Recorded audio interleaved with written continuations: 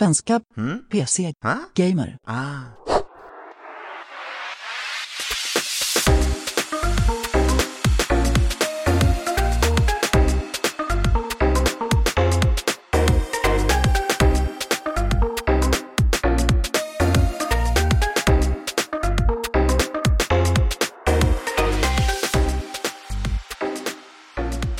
Framtiden står för dörren. Från några dagar så tar 2010-talet slut och det innebär givetvis att vi måste blicka tillbaka på det årtionde som vi strax lämnar bakom oss. Och det kommer vi göra i det här avsnittet av Spelrum, en podcast av och med Svenska PC Gamer, där vi kommer ta en titt på några av de händelser och trender och skeenden och kanske även lite spel som formade spelbranschen under de 10 åren som har gått. Och vi som kommer att göra det är jag, Rickard Olsson som vanligt.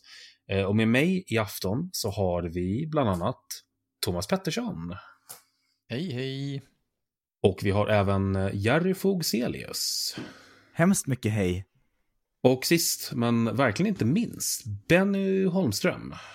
Jag nog tappar över 10 kilo i höst, annars Rickard. Jag menar det mest i personlighet. Jaha. Det är alltså vi 4 som kommer att syna 2010-talet i sömmarna. Eller säger man 2010-talet? Aldrig riktigt. Jag säger 2010, aldrig 2000. Jag tänkte om jag var Englandsskadad, för här säger man ju 2010. Ja, nej, jag har sagt 2000 till alla 2000 år. Det känns mer spacigt att prata om 2000. Och för att göra det här lite mer spännande och ge någon form av struktur till vad jag tror kommer bli ett ganska sladdrigt samtal, så har vi omformat de här ämnena till en topp 10-lista. Ja. Så att då kan vi sätta topp 10 i titeln på det här avsnittet, även fast det här absolut inte är någon rangordning på något sätt. Men vi låtsas som att det är det. Så kan folk bli arga över att vi satte någonting som viktigare än någonting annat. Men vi kommer absolut att missa någonting. Vi kommer inte hinna med allting, och vi kommer inte att kunna prata om alla de här ämnena i det djup de kanske förtjänar. Men vi ska försöka täcka in vad som gjorde det här årtiondet minnesvärt. Låter väl bra? Entusiasm nu. Kom igen nu. Jag är superpepp på det här årtiondet. Och jajamensan, vi brukar ju inleda det här med att lite snabbt gå igenom spelen vi har spelat nyligen. Men vi håller det väldigt, väldigt snabbt nu. Okej. Det här kommer bli ett långt avsnitt annars. Så att, Thomas, snabbt, vad har du spelat? Snabbt var ledordet just den här veckan när vi har suttit med vår årets spellista. Så vi kan väl säga att eftersom det här avsnittet sannolikt kommer att publiceras efter vår Goty-lista är pubbad, så kan ni väl läsa den och så kan ni säga att jag har spelat ungefär hälften av spelen på 10 topp där. De senaste dagarna har jag spelat lite Slay the Spire, Plague Innocence, Plague Tale Innocence, Disco Elysium och massa annat som jag inte kommer ihåg längre än. Sekiro, just det. Men kort sagt en recap av 10-15 av årets bästa spel. Tycker du att listan som vi röstade fram känns korrekt för dig i alla fall? Eller din smak?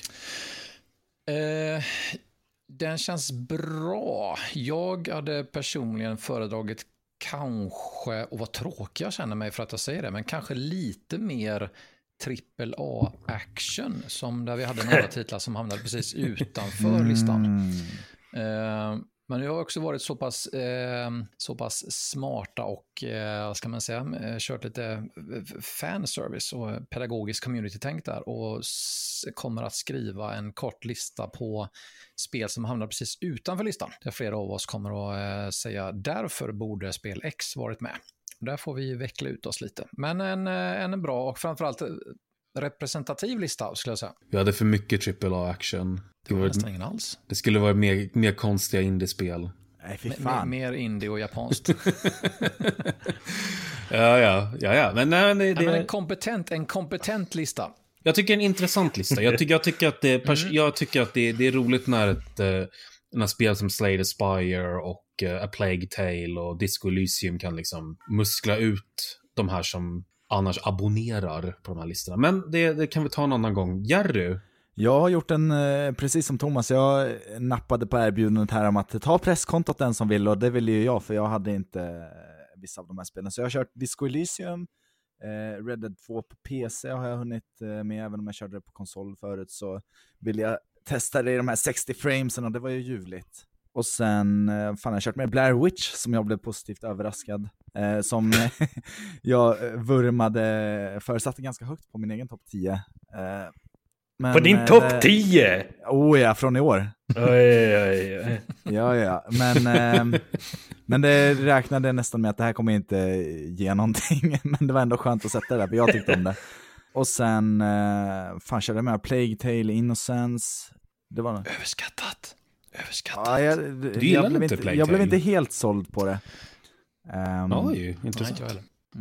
Benny, vad har du spelat sista tiden? Dragon Quest Builders 2 som det finns en recension av på pcgamer.se.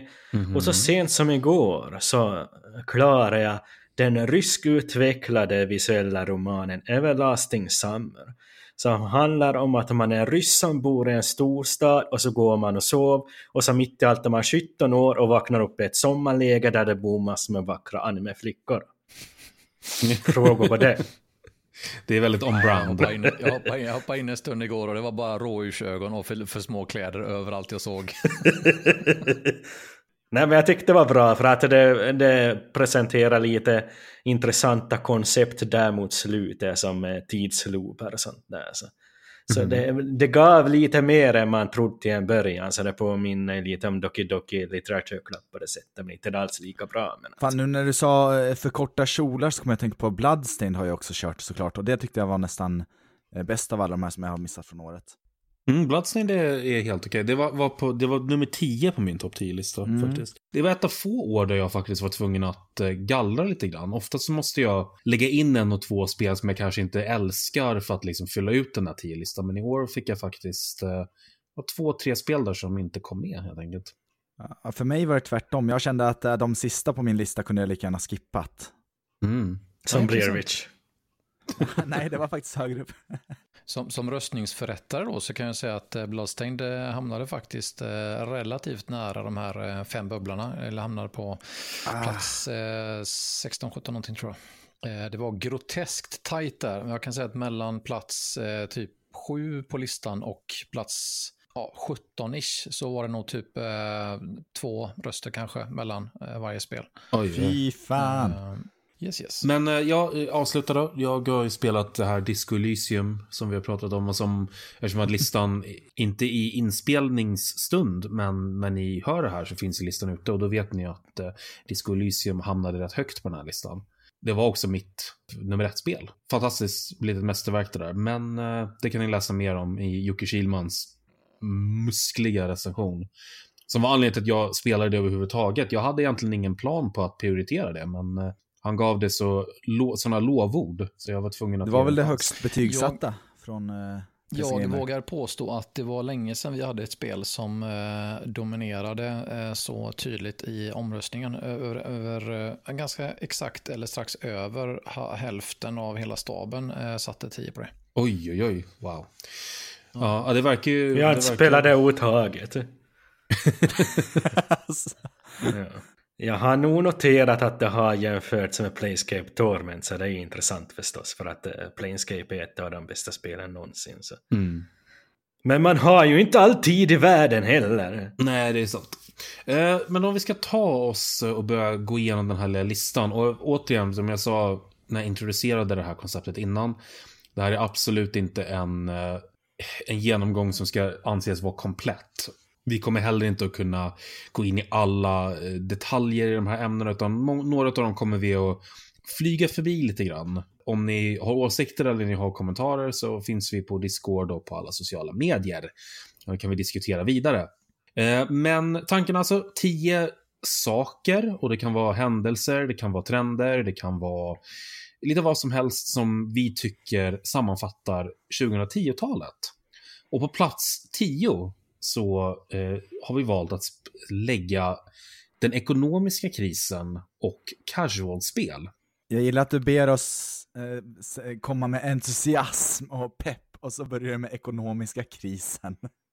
Jag vet inte ens vilken ekonomisk kris ni talar om, jag riktigt. Det här är den... Här, kanske. Det här är ju den ekonomiska krisen som egentligen skedde under slutet på det tidigare decenniet, men som fick som påverkade i princip alla delar av samhället över hela världen. Men utifrån ett spelperspektiv, anledningen till att jag har satt de här tillsammans med casual-spel är ju för att förra årtiondet så var det fortfarande standard att man köpte spel för fullpris. Då pratar vi liksom om de här klassiska 500-600 kronor för ett AAA-spel.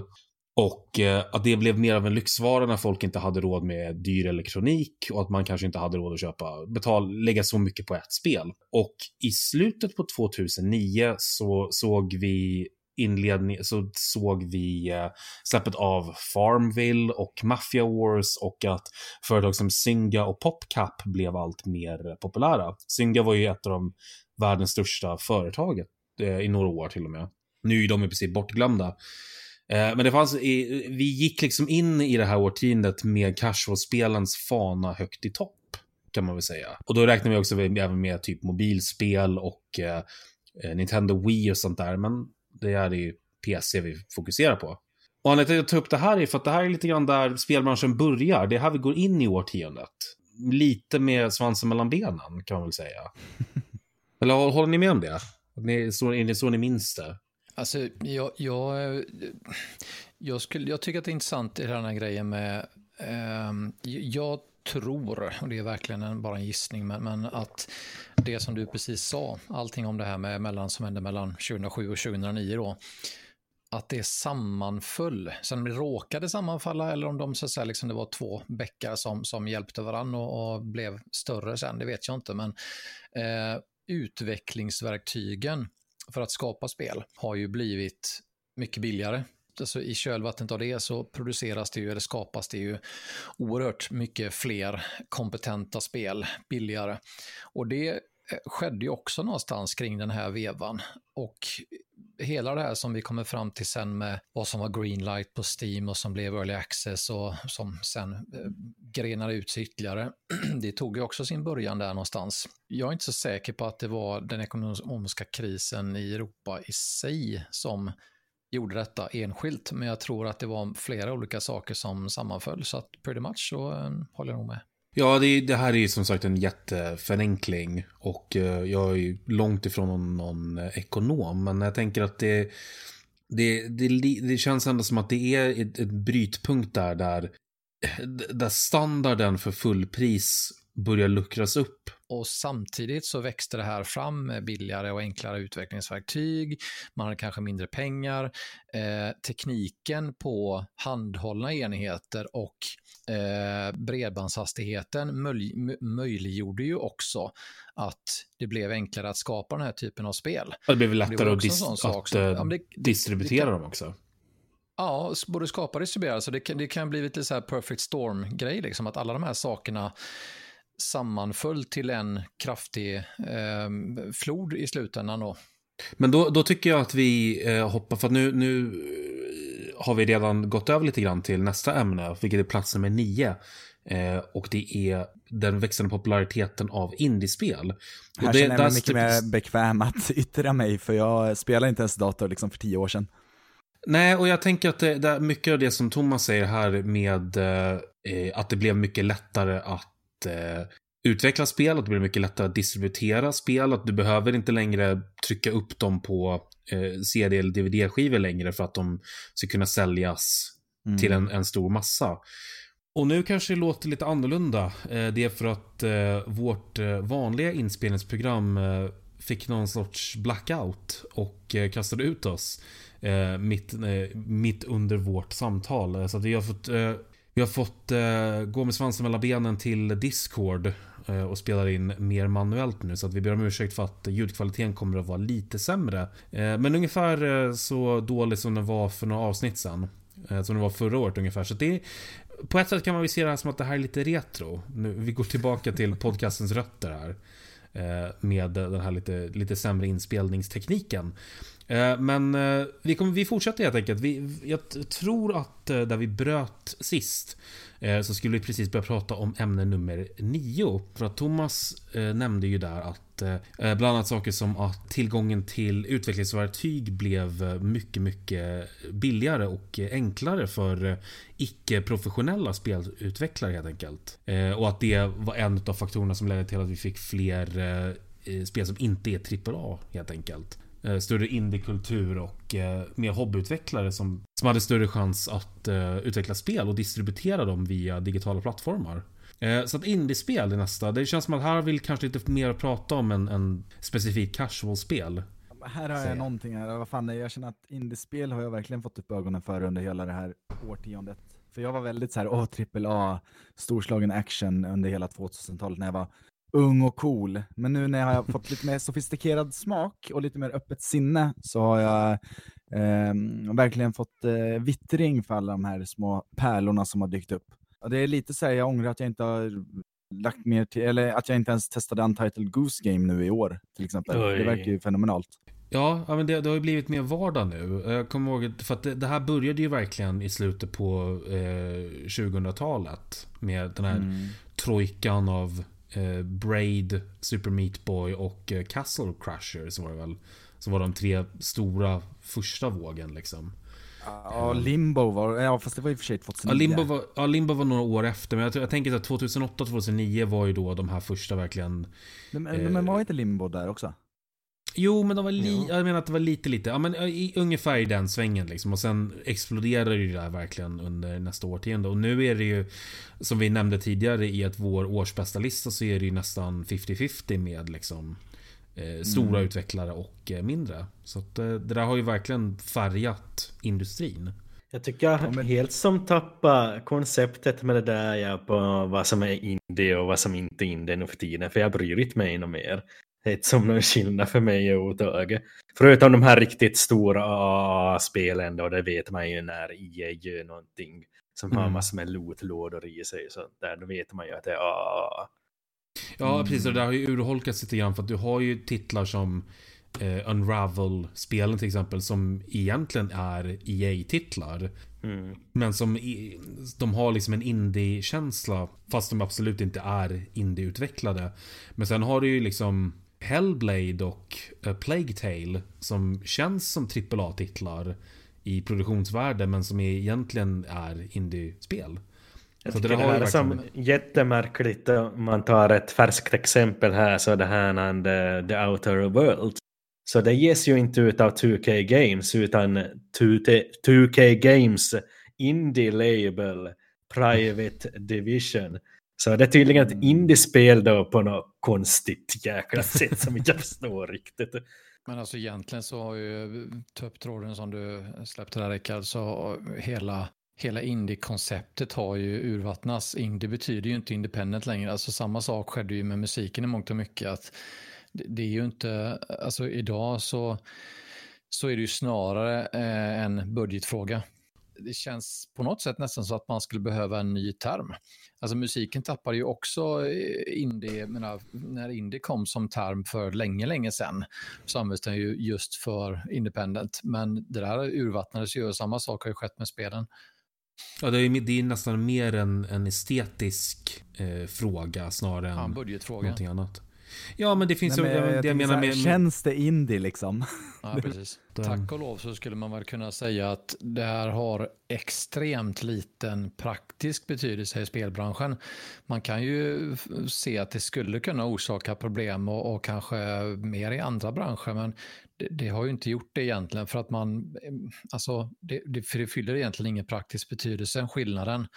Så att egentligen så kokar det ju bara ner till att man betygsätter, man spelar och kommenterar och betygsätter spelen för hur spelen är, inte liksom om de är utgivna av en stor utgivare eller inte.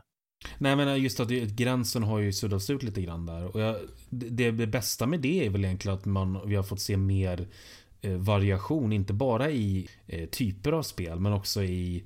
Det finns inte samma den här känslan av att ett spel måste vara si och så långt till exempel, att nu kan du faktiskt ha spel som kanske bara är 1 timme eller 2 timmar långa och som säljs för ett matchande pris. Och nu när man jobbar på PC Gamer så har man verkligen börjat uppskatta kortare spel, har jag märkt. Ja, till viss del faktiskt. Det är en dröm när eftertexterna kommer efter så 5 timmar och man bara oh my god. Helt så här solid, kort, skön upplevelse som man hann klara ut. Liksom. Ja, det där tror jag mer också är en vuxen grej, att man har mindre fritid till ett spel liksom. Det ska till någonting alldeles extra för att man ska känna att det här är värt 50 timmar av min tid. Det är nog Red Dead 2 som var så senast för mig, som jag kunde köra liksom i så här 100 timmar utan att det kändes som att jag slösade min tid, eller vad man ska säga. Mm-hmm. Men också det där att det har öppnat upp liksom, att ju lättare är att få tillgång till så här Game Maker och RPG Maker och Unity och alla de här verktygen, är ju att folk som eventuellt inte skulle ha fått chansen att göra spel för 10 år sedan, nu är det rätt lätt. Du kan ladda ner ett gratisprogram och lära det med YouTube tutorials och göra ett spel liksom. Det enda problemet är ju på samma sätt som typ Netflix och sådär, att det är lätt att även bra spel drunknar i havet av allt som släpps. Ja, och det har vi sett i Steam framförallt, där det var det i förra året så släpptes det 1000 spel i månaden eller ännu mer, tror jag. Det är liksom löjliga mängder bara shovelware som släpps i drivor liksom. Det enda negativa är just det att det sprutar ut så fruktansvärt mycket spel. Och visst, man kan ju tycka att det är dagens ilandsproblem, men samtidigt så är ju mycket skräp. Så fördämningarna har ju brustit fullständigt liksom. När det släpps fler än 30 spel per dygn, så att navigera flödet är ju som det är liksom. Visst kan man ändå önska någonstans ibland att det borde vara lite svårare kanske att inte att göra spel, men att faktiskt få ut dem på en plattform, för att det är väldigt mycket som är rätt kackigt som ändå släpps liksom. Vi tycker att vi rör oss vidare till ämne nummer 8, som vi touchade vidare lite tidigare och som är väldigt går hand i hand med den här indievågen, och det är ju crowdfunding-trenden som exploderade i mitten på 2010-talet. Och med Kickstarter då framförallt. Ja, Kickstarter framför allt, och sen fick vi ju Indiegogo och heter det Fig och massa andra, och Patreon efter det. Men det här var ju under några år så verkar det som att det här skulle förändra spelbranschen helt och hållet. Jag vet inte om det riktigt gjorde det. Men nej. Jag tycker det är så sorgligt när typ han som gjorde Shenmue fick massa pengar till Shenmue 3. Han som absolut inte behöver liksom crowdfunding, känner jag. För att få igenom ett spelprojekt när han redan har liksom, vad ska man säga, sin historik inom spelskapande, medan sådana som faktiskt kämpar om forskning och kanske inte ens blir upptäckta.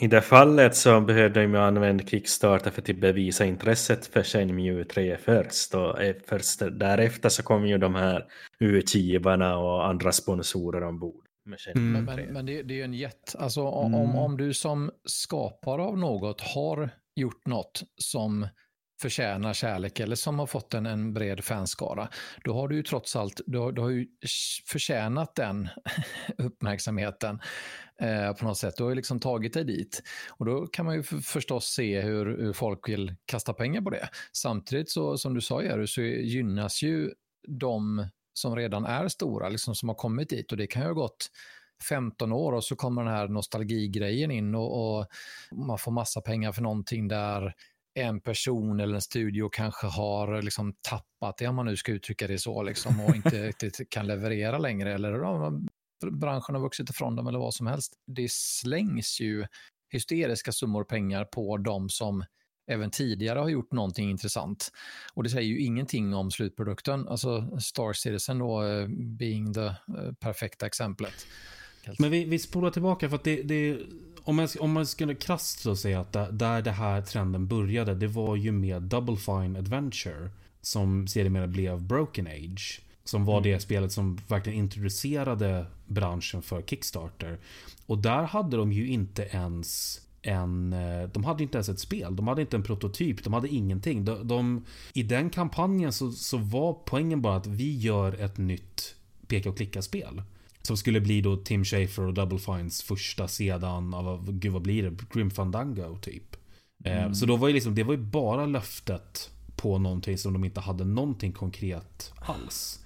Det där tycker jag är så jäkla märkligt liksom. Man borde ju ta Så som jag tycker det bästa sättet att använda Kickstarter och så på, det är när man har 90% klart och bara behöver den här sista lilla pushen för att lägga till extra grejer eller vad man ska säga. Man har redan gjort liksom hästjobbet och ja, fast i och för sig det är kanske vissa. Fast samtidigt så motverkar det ju syftet helt och hållet. Om man tänker rent alltså, entreprenöriellt, liksom, om du är en kreatör och du inte vill ha storföretag, riskkapital eller liksom inte vill knyta an till en stor utgivare utan du vill faktiskt få fram en produkt själv, då är det ju det är ju en helgjutet koncept. Det är ju mer att det finns liksom, att det finns aspekter i det som är lite sådär men som kan bli lite bakvända ibland. Men jag tycker att det ändå är intressant att de mest högprofilerade projekten är just de här retro, liksom uppföljare eller spirituella uppföljare på gamla spel.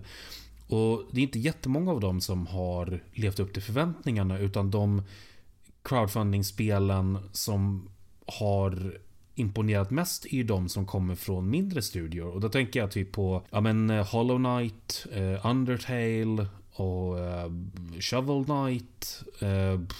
Det finns flera av de här, och det är ju från relativt oprövade utvecklare. Och det är de som verkligen har tagit världen med storm. Och då tänker man ofta inte ens på att de började på Kickstarter. Nej, jag vet inte ens om att de där började på Kickstarter. Hur var det med Firewatch egentligen? Det tror jag inte var crowdfunding. Men jag tycker det är intressant den här utvecklingen som vi redan var inne på. Att i början så dög det med sådana fina löften om att hej, vi gör det här spelet om vi får era pengar. Men att nu för tiden, för att man ska lyckas på Kickstarter, så krävs det nästan att man har som en riktig prototyp. Att man har någonting spelbart, någonting i video att visa upp åt publiken för att det ska bli någonting alltså av den här Kickstarter-kampanjen. Det tar ju bort lite där syfte som vi redan var in på. Att det är ju inte som crowdsourcat då från botten upp, utan det är som bara crowdsourcat till en viss nivå. Alltså att man kanske är färdig 40% med spelet innan man ens går till Kickstarten och tiden. Ja. Men jag tror om man ska sia lite grann om framtiden, så tror jag att de här stora projekten och de här retrobaserade projekten, jag tror att deras tid för det mesta är förbi. Men att det istället kommer bli mindre projekt som är från mindre team och nya oprövade utvecklare som inte behöver liksom $500,000, men de kanske behöver tillräckligt mycket för att inte behöva jobba 9-5 i ett år, så de kan fokusera på utvecklingen liksom. Jag tror att det är de där lite mindre projekten som kommer gagnas i framtiden. Men jag vet inte om vi kommer se några fler sådana här Shenmue 3-projekt liksom, när vi får 5 miljoner.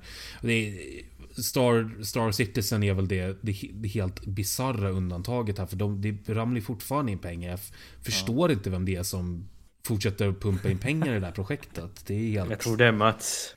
Å andra sidan också, men jag bara tänkte som en liten så här grej att, jag vet inte, invändning eller konstaterande, någonstans känner väl jag i alla fall att det är ganska skönt att inte alla sådana här plattformar blir helt dränkta och mättade. Det måste ju finnas någon slags sanering och alltså urvalskriterier. Alla kan ju inte lyckas. Så är det ju liksom. Man måste ju på något sätt kunna visa någonting eller kämpa sig fram till någonting. Det är ju lite det som är så här problemet också när det blir när allting blir helt fritt. Att det blir så här, det blir upp till alla att ta sig fram på sitt sätt liksom. Att då någonstans måste ju gallringen göras liksom. Det är en sista grej som jag vill säga om crowdfunding, som jag sa det här rätt tidigt också faktiskt, när jag tror att det här var just efter att när det utannonserades första gången att det här Double Fine-spelet skulle delas upp i 2 episoder, vilket var rätt kontroversiellt då, för att då sa de att vi har redan gjort av med pengarna vi fick. Och då blev det den här första riktiga kontroversen att vad har hänt med alla pengar? Vad har ni slarvat bort det som vi liksom har pledgade till ert projekt? Och jag tyckte att det var intressant då att man såg det här att innan dess så har ju narrativet alltid varit kring de här studierna som Double Fine, att du har de elaka utgivarna som bara vill ha pengar och de vill bara ha resultat, de låter inte de här konstnärliga spelutvecklarna göra liksom de bästa spelen. Men så fort det var spelarna själva som hamnade i liksom i investeringsrollen, så var de precis lika kinkiga och kräsna och krävde resultat och gillade inte förseningar, gillade inte när pengarna tog slut liksom. Jag tyckte att det var folket har blivit utgivaren. Ja, men precis, då blev spelarna liksom deras chefer, och då var det precis samma gamla bullar som vanligt liksom. Det blir ju väldigt uppenbart där i samma veva, och att vanliga spelare har inte en blekaste aning om vad det faktiskt kostar att utveckla spel. Nej, precis. Det kostar ju alltid mycket, mycket mer än vad de får in på de här kampanjerna. Och det var inte alla som förstod det där i början. Nej, men då tänkte jag så att $3 miljoner, det är hur mycket pengar som helst, men det är till och med för ett indiespel är det rätt lite. Jag vet inte om någon riktigt har lärt sig någonting av det, men ja.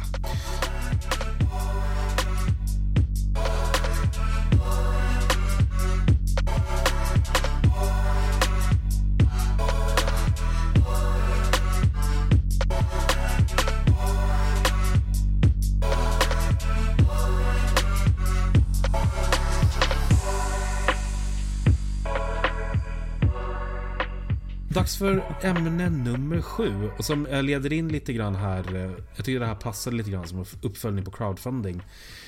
Nämligen så att det här blev, de gick lite hand i hand det här. Och det är early access och dag 1-patchar. För många av de här crowdfunding-spelen och många andra spel för den delen släpptes ju i större utsträckning tidigt i ett ofärdigt skick, och så fick spelare testa dem under utvecklingstiden. Och det här har ju blivit en av de absolut största trenderna under de senaste åren. Då är några av världens största spel är fortfarande tekniskt sett early access, till exempel. Fortnite. Jättebra exempel. Är PUBG? Nej, PUBG har släppts. PUBG har släppts. Och The Forest också, som jag vurmar för sen det släpptes early access för några år sedan. 2014 tror jag. Men Fortnite är fortfarande early access. Och det här, då är frågan... Dumt, så det... Vad betyder ens early access nu för ingenting. tiden? Absolut ingenting. Absolut ingenting. Jag brukar ju alltid, när jag skriver nyheter på pcgamer.se, så brukar jag alltid säga när spel lämnar early access så blir de klara inom citationstecken. Alltså det finns... För det är så det. Det finns en enda aspekt. Ja, någon kan säkert komma på någon mer, och då får ni gärna slå mig på händerna. Men i princip så finns det en enda grej. Och det är att utvecklare och utgivare kan safea. De får sig en parentes och en ursäkt och säga att det är någonting som krånglar, så är det bara att hänvisa till att men det här är early access, det säger vi ju. Alltså det är ju beta 2.0. Det som började som en egentligen på pappret jättebra idé, som har ju redan funnits i 20 år med betor och demos, att man liksom får hjälp av spelarbasen för att utveckla sitt spel i produktion. Det har ju i princip enbart utvecklats till ett sätt att dra in pengar under en lång period utan att behöva egentligen leverera. Och dessutom utifrån vårt perspektiv, om man jobbar i spelmedia, så har det ju orsakat det kanske största omdömesbaserade problemet på typ någonsin. När betygsätter man ett spel? Alltså det kan ju verka som det är ju en väldigt liten grej för gemene gamern och folk i branschen, men i mediebranschen så är det ett jätteproblem, eftersom man har i princip tvingats då att redaktionellt säga så att men vi måste ju börja recensera early access, och så kommer de då tycka att det här kan du inte recensera, det är ju inte färdigt. Men du kan ju för fasen inte ha ett spel som har sålt och dragit in 10-tals miljarder som Fortnite och fortfarande sitta på efter säsong 11 och ha early access-stämpeln på. Det är ju så jäkla dumt så det finns ju inte ens på kartan. Men där tycker jag faktiskt att det finns en viss poäng i att de faktiskt säger att spel fortfarande lämnar early access.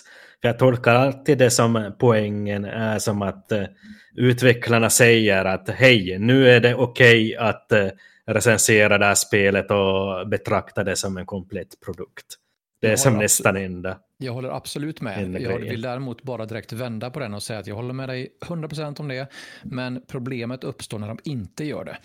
Alltså problemet uppstår när spel kan växa fram, ha hela sin hype-period, hela sin levnadsperiod och sälja och spelas som tusan under flera år.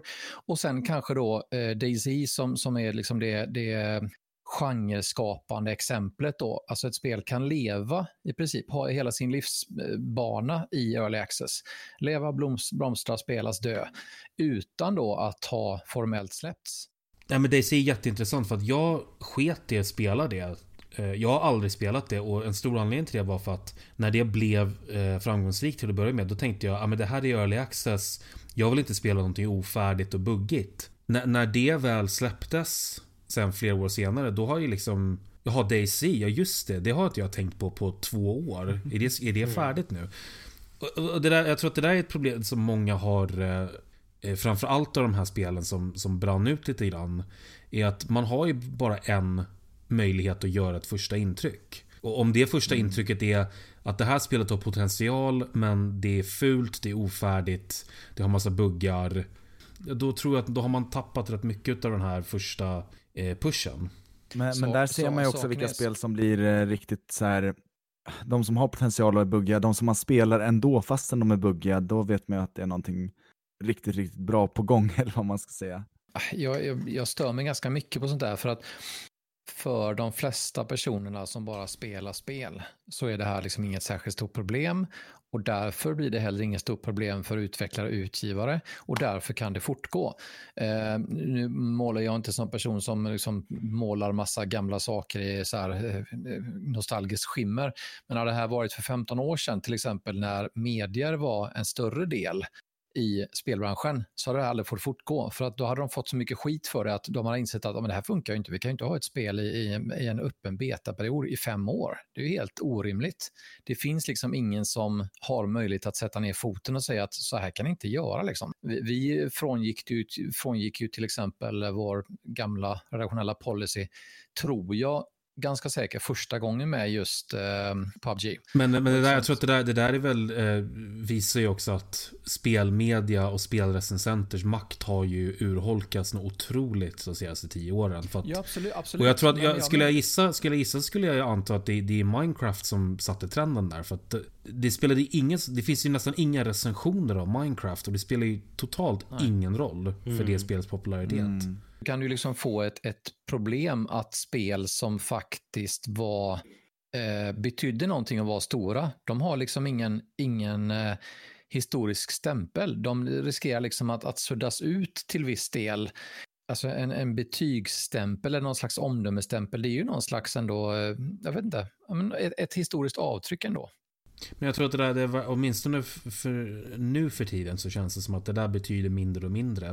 Men ja, man vill bara vara nästa stora grej liksom, och sen spelar det ingen roll om man minst om 50 år, om de får sina miljoner dollar eller intäkter. Ja, det betyder ju i princip ingenting. Alltså, jag tänker så här, varje gång man ser att nu är det beta för typ Battlefield 5 och sen släpps spelet om 2 veckor, men man ska spela en beta 2 veckor innan, det är fan en demo man spelar då. Men då tycker jag... Nu pratar vi om Early Access-spel som faktiskt inte har ett släppdatum snarare. Det är den grejen som är intressant. Hur länge liksom ska ett spel få vara Early Access? Vad är rimligt? Men då tycker jag så här att vi går in på nästa ämne helt enkelt. För att ämne nummer 6 är nämligen live service-modellen under ämnen mikrotransaktioner och lootlådor. För att det här tror jag är den egentliga boven i dramat här, att spel släpps inte i samma utsträckning med ett släppdatum och liksom på det sättet som jag tror att vi är vana vid lika mycket, utan nu är tanken att ett spel är en tjänst som fortgår i år och byggs vidare på, och sen spelar liksom det gör liksom ingen skillnad om man säger att men nu är det version 0.9.9.9 eller nu är det version 1.0. Det är bara uppdateringar på en prenumerationsmodell. Och återigen har ju Fortnite gått i bräschen här, men vi har ju sett det här, nästan alla stora utvecklare satsar ju på live service nu. Det är ju bara att kolla på Rockstar. Fan, när de upptäckte mikrotransaktioner så kom det har inte kommit någon GTA sedan 2013. Ja, varför ska de lägga pengar på att släppa ett nytt spel när de kan tjäna miljarder på sitt gamla? Men jag tror också, tack vare just de här mikrotransaktionerna så hade de råd att göra ett så pass bra Red Dead 2 som de faktiskt gjorde. Så påkostat som det blev, för att de har alla de här oändliga pengarna. Och det är också lite så här, ja men det var ju bra tack vare det, men det är också dåligt för att de har ingen press på sig överhuvudtaget, utan de kan vänta i 10 år och sen släppa ett spel. Liksom. Jag tycker att det är intressant med just mikrotransaktioner, att det gick så fort från att det var en kontroversiell ny grej i spel till att bli standard i nästan alla stora online-spel. EA och Ubisoft och sen har ju tack och lov det blivit så att när en trend kommer inom i princip vilken bransch som helst och sen går batshit cray liksom, så apropå jag sa självsanerande flera gånger förut, så blir det ju lite samma sak här. Tack och lov liksom, att då svänger det tillbaka när det går så långt så att stackars 11-årige Kalle snor farsans kreditkort och köper hattar i TF2 och bössor i skins i CS liksom. Och vilka nutida exempel du drar. Team Fortress 2. Det är väl det som har skett. Tack gode gud. Tack gode gud för Battlefront 2 då. Typ. Jag tycker att Fortnite återigen är ju exemplet du jour där, men att det har kommit rapporter att att barn blir mobbade om de inte har tillräckligt intressanta skins. Så jag vet inte hur sanningsenliga de rapporterna är, men de kallas väl för defaults eller vad det. Ja, precis. Ja, men det är det som tror jag. Men jag fattar aldrig den här grejen heller med att sälja knivar i CS. Det är ju faktiskt någonting vi har funderat på att skriva en artikel om. Det är ju svinstor marknad. Men, det är en miljardindustri. Det är en större industri än nästan hela resten av spelbranschen kombinerad. För att det är så oerhört mycket pengar som går på kosmetiska saker för det mesta. Men det finns ju spel som också erbjuder spelmässiga övertag. Black Ops gjorde väl det till exempel. Men nu när efter framförallt Battlefront 2 var det väl där någonstans där Mordor och Battlefront 2 något mer när att pendeln började svänga tillbaka. Nu har det ju börjat att bli något mer sansat. Det vore ju jäkligt nice om faktiskt branschen då kunde reglera sig med lite piska och morot och säga någonstans att men okej, vi hamnar någonstans i den här situationen där vi kommer fortsätta att ha det här, men inte riktigt lika hysteriskt och pay to win fokus som det var tidigare. Men det där är ju utgivare som gör småbarngrejen, att de pushar tills de märker att nu blir folk för arga. I det här fallet var det ju just för att framförallt EU var det väl som började titta på huruvida de här lootlådorna... Ja, precis. Belgien var det väl som gick i bräschen. För att huruvida lootlådor skulle klassas som illegalt spelande. Men det finns ju en gråzon att om man börjar att mer uttryckligen till exempel targeta då, säg pre-teens eller teens till exempel. Där det är grisigt Lägg ner det. Alltså någonstans så det är ju bra om det finns det ska ju alltid finnas någon slags kontrollerande styrorgan och lagstiftande funktioner och sånt instanser som sätter åt de som beter sig grisigt. Det är väl det som håller på att ske, att man både lagstiftare och spelare tycker att gränsen är nådd här Folk tycker ju om att köpa sina skins i diverse spel och låt dem göra det då, men det är ju inte så fräscht när det börjar bli så här mobbning eller att folk lägger ut 1000 spänn i månaden som är 12 år på att köpa skins till bössor och kläder. Men sen får man ju säga man får säga också att det är ju inte en olyckshändelse att det sker, utan de bygger ju de här systemen specifikt för att de vill skapa de här situationerna där någon Absolut. Som de kallar, ni som kollar på Jim Sterling det senaste året vet ju att han har pratat om det här väldigt mycket, men att man pratar om valar i de här industrierna, att du har en liten procent som spenderar majoriteten av pengarna, och det är ju vad det handlar om, är att man riktar sig mot spelberoende och folk med som är mer man kan säga, känsliga för den typen av manipulation liksom. Det är så det är äckligt och jag mysigt. tänker bara så här, alltså nu ska man köpa kosmetiska grejer och det har blivit accepterat på något sätt, medan förr i tiden så var det bara att slå in en fuskkod så fick man det man ville ha. Och det är liksom så här, det kommer man ju aldrig få se igen. Typ Sims 5 nu, det kommer ju vara mikrotransaktioner för att kunna dekorera sitt hus som man vill, medan förut kunde man bara skriva in den här jävla dollarteckenskoden. Ja, men det var ju det mellan Sims 3 och 4. Det var ju liksom att Sims 4 hade ju 20% lika många föremål som 3an hade, för att de kom ju på det att varför ska vi ha med dem i spel, för vi kan ju sälja dem som DLC istället. Ja, Jag tycker att den här utvecklingen har varit väldigt intressant med just live service-spel. För om man går tillräckligt långt tillbaka i tiden så kan man ju faktiskt betrakta World of Warcraft som ett live service-spel med en prenumerationskostnad. Ja. Och efter det då de märkte att prenumerationskostnaden inte fungerar, så började de på med mikrotransaktioner och lootlådor och sådana där mikrobetalningar då. Och så blev det för mycket av det.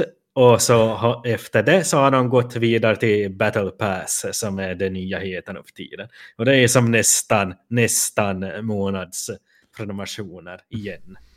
Jag tänker, det rent desperata är ju att göra en Fortnite eller Apex Legends och bara släppa spelet gratis för att sen tjäna storkovan på allt in-game skit. Alltså det som är utvecklare eller utgivare får skiten och går över gränsen och liksom märker man att det här urartar, och då drar man tillbaka lite grann, som idag i Battlefront 2 och även svenska Paradox till exempel, som har fått en hel del skit av sin i övrigt extremt fanbaserade och hardcore publik.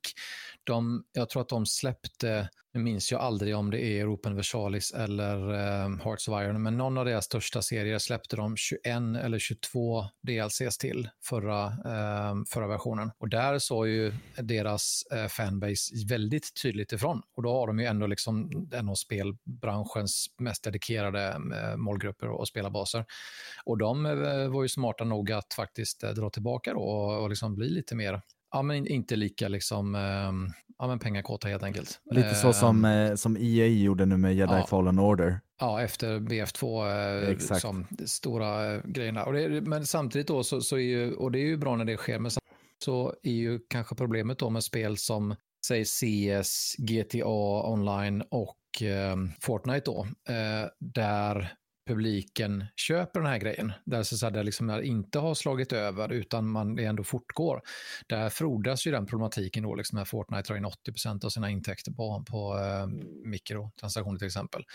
Där finns ju inte liksom den avskyn. Så att det här kommer ju att fortsätta existera, men jag skulle vara tacksam om det liksom fortsätter att dyka upp sådana här plumpa klavertramp så att det faktiskt får lite sättning ibland, för att det här är inget som vi kommer att komma ifrån liksom. Det kommer att finnas kvar. Jag tror att de är väldigt oroliga att det ska bli mer faktisk reglering där. De vill nog kunna självreglera, men nu var det några övertramp för mycket, så att då fick liksom lagstiftarna vittring, och då, nu måste de backa lite grann. Jag tror att det Benny sa där är väldigt talande, att de kommer alltid hitta någon trend och så urvattnar man den tills den inte funkar längre, och sen så testar man nästa idé liksom. Jag tror att vi kommer få se mer av de här prenumerationstjänsterna, men de kommer att muteras under åren. Det är väl det man kan säga om. På tal om kontroverser, som det här ändå har varit, framförallt de senaste åren, så är det dags för några tråkiga ämnen. Men tyvärr så är det inte, allting är inte bara skoj och roligt hela tiden. För mikrotransaktioner var ett skojigt ämne. Ja. Vad skoj vi har haft det där, Rickard. Jag kan säga vi lubade in där med ett halvtråkigt ämne till ett väldigt tråkigt ämne. Och det här har vi egentligen inte jättemycket att prata om, men ämne nummer 5, en klassiker, spelvålddebatten kom tillbaka igen. Den dör aldrig. Den är här igen. Och vi var tyvärr tvungna att återigen älta samma gamla trötta argument om spelvåld. Och efter att USA har blivit någon slags, det verkar som att USA har bara blivit ett enda stort battle royale där folk liksom springer omkring med AR-15 och jag vet inte. Det kan ju vara att de just har AR-15 som gör det, inte liksom att spela någonting. Inte Kinderägg, men gevär har de. Ja, politisk blir det, herregud. På tal om det här ämnet så grävde jag faktiskt upp en artikel som jag skrev den 4 september 2018 på pcgamer.se med rubriken "Mördarspel går emot de olympiska spelens anda", minns ni den grejen? Nej. Men att försöka få in datorspel i OS. De vill att e-sport skulle bli en olympisk gren. Ja. Så de kan inte ha så kallade mördarspel med i OS, sa Thomas Bach. Alltså där man försöker skada andra deltagare, då säger de, så tillåter de typ brottning och judo och boxning och fäktning. Vi gjorde ju en solid genomgång av det här ämnet, inte spelval just utan e-sport i OS och distinktionen idrott, sport och så vidare för några nummer sedan, kanske ett drygt halvår sedan i tidningen. Och det är ju faktiskt fortfarande Riksidrottsförbundets huvudargument för att inte släppa in dem. De har dels den här biten att det inte är tillräckligt organiserat, men det är fortfarande den här grejen med att huvudmålet då är att skjuta och skada varann och döda varann som är liksom en fråga. Då är det bara att spela Rocket League istället. Nej, men alltså spelvalsgrejen, det är ju egentligen en kombo av samma sak, men och som den här klassiska gnutta oron för det okända. Du kan ju inte ha vilket, så som det har också varit historiskt liksom med rockmusik, popmusik, serier, videovåld och allt jazz det nu har till och med. varit, invandring, jazz, precis. Det finns ju hur många exempel som helst liksom på det här klassiska okunskap föder oro föder rädsla och så vidare. Alltså en grej som jag har tänkt på som både har jobbat med det här länge och är äldst av oss är att debatten kommer ju egentligen aldrig förändras. Alltså den kommer att anpassas och bli mildras i takt med att spel fortsätter att växa och bli mer accepterat. Och det är lugnare nu än vad det var för 20 år sedan. Nu är det ju tack och lov så att vi som är då 70-80-talister är den första generationen där vi själva har blivit så pass gamla att vi har fått barn som har vuxit upp och börjat spela. Vilket är, hela den grejen är väldigt fin tycker jag. Som har liksom, när jag växte upp så fanns ju ingen generation över mig som spelade. Liksom. Och det har ju gjort att medelålders personer idag har ju mycket bättre koll. De är mer insatta. Och det är ju tack och lov någonting som främjar en mer vettig debatt. För att idag är det ju långt fler föräldrar som har koll och som också tittar på vad deras kids gör. Man har lärt sig börja använda YouTube-filter och olika cap-grejer på mobiler och så att man spärrar och man är mycket mer insatt. Men för 10 år sedan bara liksom, så var det ju hela den situationen med när strömmade spel och YouTube och sånt slog igenom liksom, så var det fortfarande lite grann kvar det här 90-talsproblematiken liksom, att ingen kunde ju någonting. Jag tror att jag sa ju lite där att det är samma debatt om och om igen, men jag tror att även om debatten i sig på ytan är densamma, så tror jag att det du säger stämmer till 100%. Men att nu handlar det de lagstiftare och politiker som tar upp den här debatten gör inte det framförallt av okunskap, utan nu använder de här argumenten för att, ja, men det är för att vilseleda från andra frågor helt enkelt. Och i fallet USA så har det att göra med att de kan inte eller vill inte ta itu med de reella problemen, och då ligger liksom spelen där som det är så enkelt svart får liksom. Jag skulle faktiskt vilja go out on a limb här och säga att om vi sitter och har den här diskussionen om 20 år så tror jag att den här debatten är nästan helt borta. Faktiskt. Ja, det är ett statement ni kan följa upp om 20 år. För då har liksom hela scenen utvecklats så mycket. Alltså att där vi idag ser politiker i olika länder som är 30-40-ish som har en helt annan förståelse och insikt, så kommer ju bara den insikten och mognaden att öka, och det kommer att krävas mer och mer för att chockera och medvetet väcka debatt, och det kommer att sluta liksom med att de spelen som gör det är skräp, och det kommer genomskådas direkt, som typ med Cash Grab and Postal 4 till exempel, som inte chockerar någon längre utan bara är dåligt. Och de spelen som är genuint skrämmande eller läskiga får ha så höga produktionsvärden att de blir bra spel. Så att jag tror liksom att det här är en utdöende debatt. Det här kommer liksom inte vara en stor issue om 20 år. Nej, om 20 år så har domedagsprofetior har slagit in, så då är det ingen som har tid med sådana här tv-spel. Det är då har vi såna här Minority Report VR-grejer, så att då kan man liksom, då lever vi liksom i en annan verklighet helt och hållet, så att då spelar det ingen roll. Du kan ha slagit huvudet på spiken där. Jag tror absolut att det här spelvåldsdebatten skulle kunna övergå i en vad sker när liksom AR når en sådan nivå att nu lever våra tonåringar i augmented reality, de vet inte vad de är längre, de sitter bakom de här hela dagarna och de sover inte, de äter inte. Alltså... ja, men det är sociala medier har ju redan börjat med det, och sen så det banar väg för deras AR-liv om 10 år.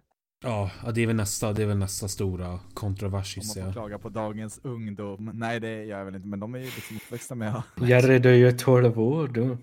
Ja, konstant så här tonåring, precis som Eli i Låt den ett komma in.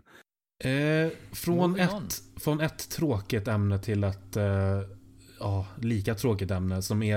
Alltså, vad är det för lista du har gjort här? Men det här är tråkigare eftersom att det här kräver... Spelbolldebatten kan vi rätt lätt liksom, jag ska säga, borsta av oss. Det här är lite mer ingrott och det här krävs en djupare dykning egentligen, men vi får inte fastna i det för att det är eventuellt ett framtida avsnitt, men vi måste ta i det. Och det är debatten om jämställdhet i spelbranschen, och underkategorierna jag har sagt här är Gamergate och skitstormen kring tropes versus women in video games, som kickade igång mitten av årtiondet. Ja, jag vet inte ens hur vi ska sammanfatta det här. Det här är en skitstorm som jag tror att de flesta av oss är glada att den har blåst över mer eller mindre nu, även om det fortfarande känner av verkan den hade på branschen i stort. Men i princip Anita Sarkeesian, vad ska vi kalla henne för? En video... Influencer! En influencer på något sätt. Journalist. Och gjorde en serie som heter Tropes vs. Women, där hon diskuterar olika mediala fenomen helt enkelt utifrån ett ganska grundläggande feministiskt perspektiv, och hon tog till Kickstarter för att göra en serie baserad specifikt runt spel. Och många personer blev väldigt, väldigt upprörda över detta, och det blev en rätt frisk debatt kan man väl säga. Fast den här serien var i princip helt harmlös. Det var ingenting kontroversiellt med den överhuvudtaget. Tvärtom är det nästan så grundläggande att den liksom det är skolboksnivå liksom på det hon täcker i den här serien. Men det sådde ett frö där som sen blommade ut i Gamergate ungefär ett år senare, vilket var vad ska vi kalla det för? Jag vill inte kalla det för en debatt för att det var så dålig dag. Det var ju ett rent krig bara. Ja, men det var ju det, precis. Det är svårt att kalla det för en debatt eftersom att det var... Man kan ju säga, en beskrivning är att man kan säga att det satte igång en rörelse. Någon kallade ju även... Jag tror att det var en Guardian-artikel där de kallade Gamergate för kanarien i gruvan för alt-right-rörelsen. Eftersom många utav dem som profilerade sig inom alt-right-rörelsen fick sin första mediala uppmärksamhet via Gamergate. Så till exempel brittiska Milo Yiannopoulos och Richard Spencer och flera andra,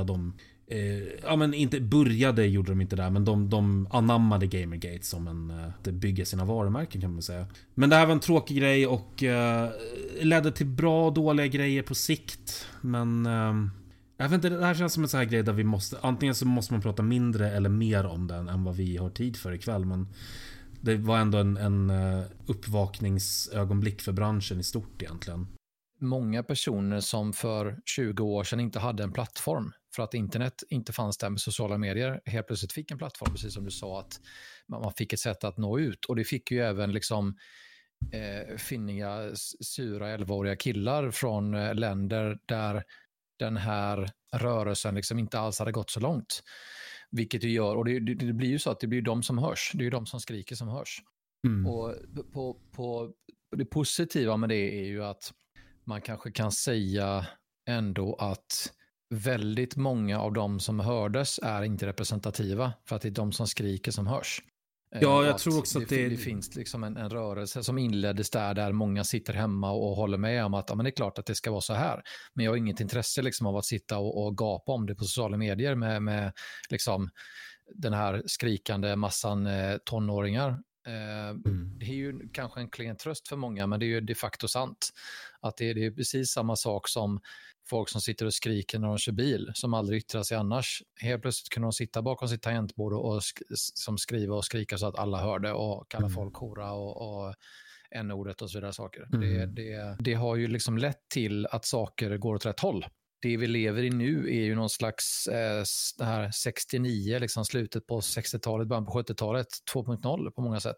Och på det viset så är det ju enbart positivt om man ser det i ett långsiktigt perspektiv. Så att det är klart att det kan vara kul att kanske ända lite av en high note också. Det är en så stor fråga att det känns, det sa lite där till en början, att det känns märkligt att nästan bara swisha förbi den på det här sättet. Och jag har ju min sammanfattning där av Gamergate är fruktansvärt undermålig, så jag rekommenderar att det finns många bra mer utförliga sammanfattningar. Vi har inte tid. Nej, vi har verkligen, det skulle ta en timme för mig att bara gå igenom liksom, jag kan tillägga här att Thomas var in på det där redan, men att jag är absolut av den åsikten att Gamergate och MeToo så är sammankopplade. Det är resultat av vår tid.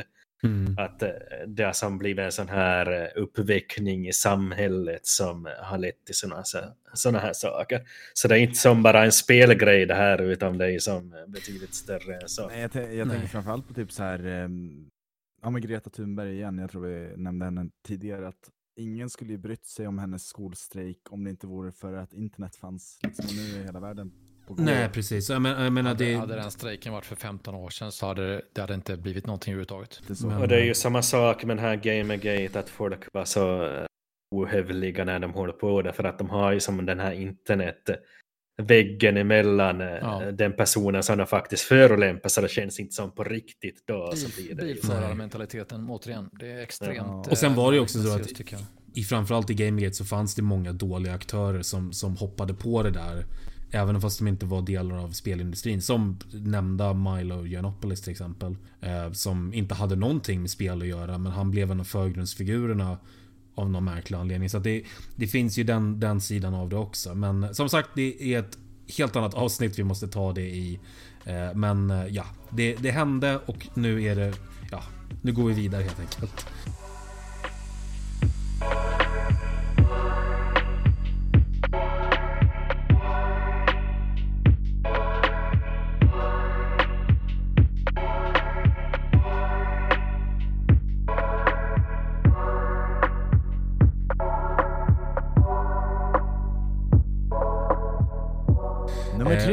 Nummer 3. Nu kommer vi in på riktigt smassiga grejerna. Vi rörde oss lite grann i den här trakten för några ämnen sen. Då vi talade om inflytandet av så kallade influencers och att gammelmedia har blivit allt äldre. Ämne nummer 3 är nämligen internet och spelbranschen, Let's Plays och streaming. Så YouTube och Twitch och allting sånt. Jag måste säga att det verkligen tog fart där för hela spelvärlden egentligen när svenska PC Gamer började streama. Det kände man av. Ja. Det var då det verkligen tog. Det var vi som låg i framkant där. Det var ju vi som gjorde PUBG till det där fenomenet som det blev. Precis. Nej, men det här är återigen så kommer vi tillbaka till det här tillgången till material som krävs. Alltså det här hade ju inte gått om det inte fanns bredband blev bättre, om inte kameror blev bättre, om inte inspelningsutrustning blev bättre. Och all mjukvara blev liksom enklare och mera, varenda kotte kan liksom sätta igång någonting nu. Ja, precis. Att nu kan vem som helst bara ladda ner Streamlabs och sen är de ute på Twitch direkt liksom. Men för bara 5 år sedan så var det ju ett jävla företag och bara streama någonting. Och för 10 år sedan var det... Nu vi sitter här och snackar med varandra och vi kunde inte ens prata på vårt andra program, men då har vi backup här och vi kunde ta det via Skype också om vi ville det. Det finns så mycket liksom enkla alternativ nu för tiden så att vem som helst kan göra vad som helst. Ja visst. Men jag tycker det är intressant det här med vad det här säger nästan mer på ett jag vet inte vad jag ska säga, ett socialt sätt. Att varför är just Let's Plays och spelströmmar så populära? Det här fascinerar mig för att jag har gillat Let's Plays i princip ända sedan YouTube var en grej. Alltså, och då var det ju genomspelningar, då var det ingen som streamade. Men Vad är det som är så tilltalande? Tittar ni på Let's Plays? Två saker trycka på som jag tror är helt avgörande. Eller 3 kanske egentligen. Det ena har du redan sagt. Det är den tekniska tillgången. Alltså vi lever med bredband, vi lever med bilar och datorskärmar. De finns där överallt hela tiden. Det går jättesnabbt att börja titta. Det är den ena grejen, att det är möjliggjort rent tekniskt. Det andra är att det är en snabbare variant av det som vi och PC Gamer var med och skapade för över 20 år sedan, den här tajta interaktionen med mina följare. Det är en extremt snabb och nära community-funktion. Det är en stark anknytning, interaktion mellan den som tittar och den som strömmar, om man nu pratar streaming. Det tredje glömde jag av. Men jag tycker jag tycker inte det svarar inte riktigt på min fråga, för att i så fall hade man ju bara kunnat ha folk som satt rakt upp och ner och gjorde vad som helst och hade den här interaktionen med för min del, jag kollar inte på Let's Plays, för jag är fortfarande av den här, eller jag kollar inte på så mycket Let's Plays, utan jag vill gärna uppleva det själv, eller vad man ska säga. Men om det är något spel som jag verkligen tycker om eller vill höra någon annans åsikt om, men kanske inte har hunnit spela eller så här, då kan jag gärna se framförallt recensioner och sådär. Men också så är det kul att gå tillbaka av rent nostalgisk skäl och kanske kolla upp något spel som man körde för 5 år sedan, som man inte känner för att damma av, men ändå vill se någon annan reagera på. Jag vet inte om det är någon varm känsla inombords. Jag kom på den tredje grejen förresten, att jag skulle säga att det är ljud och bild också. Är en väldigt stor grej. Alltså där tvn på många sätt trumfade radion, så trumfade ju internet och rörlig bild på många sätt tidningen. Det är ju liksom ett naturligt steg i utvecklingen. Alltså det är högre kvalitet, du blir underhållen på ett lättare sätt och skärmarna finns omkring dig hela tiden. Ja, men varför just, för att allt det där du säger hade ju kunnat handla om vad som helst. Varför just spel? Varför gillar folk att titta på när andra spelar? För spel är ju en skitstor genre. Alltså det är ju inte konstigare än att folk tycker om att titta på musikprogram. Ja, men om jag skulle få prata ur mitt eget perspektiv, att jag är som spelstream, att jag är några år regelbundet. Och det som jag tror att gör spelstreamande så stort är att man som egenskap av spelstreamare så bygger man som sin egen berättelse ovanpå existerande material. Och det har som med hela den här interaktiva biten att göra, som man inte får om man som bara skulle sitta och tala över tv-programmen och sånt där. Som till exempel när jag spelar genom Firewatch, så tog jag den här mannen, vad heter han? Forrest Burns. Det är ju som en sån där plakat som är som en sån där maskot för hela den här grejen där då. Och så började jag kalla honom för papp, att han var min pappa. Det vill säga på dialekt då. Och så hade jag ju med honom genom hela spelet och försöka få med honom i den där linbanevagnen där på slutet. Och så blev det då att jag måste som slänga ner honom i stupet. Och så var det jättesorgligt och sånt där. Så det är ju en sån där stor grej, tror jag, transformativ media, att man som kan ta en grej och förvandla den till någonting annat med det där ursprungliga som. Alltså interaktiviteten i den här fjärdevägsgrejen, den är ju givetvis jätteviktig. De facto så också att spelande görs ju på en dator och utspelas vid en skärm. Så att det är ju liksom ganska naturligt. Medan om du gör klipp om att harva och så till exempel, om då måste du släppa ut en kamera på åken och filma där. Alltså det är ju ganska naturligt att att scenen har blivit stor kring den plattform där man faktiskt redan sitter. Det skapar liksom ett band mellan, vad ska jag säga, kreatör och publik, i och med att man befinner sig i princip i samma situation, precis som du säger. Att, jag vet att många som till exempel tittar på spelstreamar gör det samtidigt som de spelar någonting själva. Så att det är det här nästan som ett envägssamtal, även om det finns lite fram och tillbaka via chattar och sånt där, men det är liksom. Sen har vi ju glömt av den gigantiska grejen också, eller jag var inne på det i och för sig när man pratar om att man redan sitter där och vid en dator, men den stora, en av de absolut största grejerna är ju självklart också att din målgrupp sitter vid den plattformen. Alltså man är en företrädesvis ung person som tycker om lättsam underhållning. Och det är så oerhört okrävande också för den som tittar. Liksom. Det är bara att dra igång. Man behöver inte göra jobbet själv med att installera spelet, sätta sig ner och faktiskt ta tiden. Men också man det. Kan bara se någon annan göra det.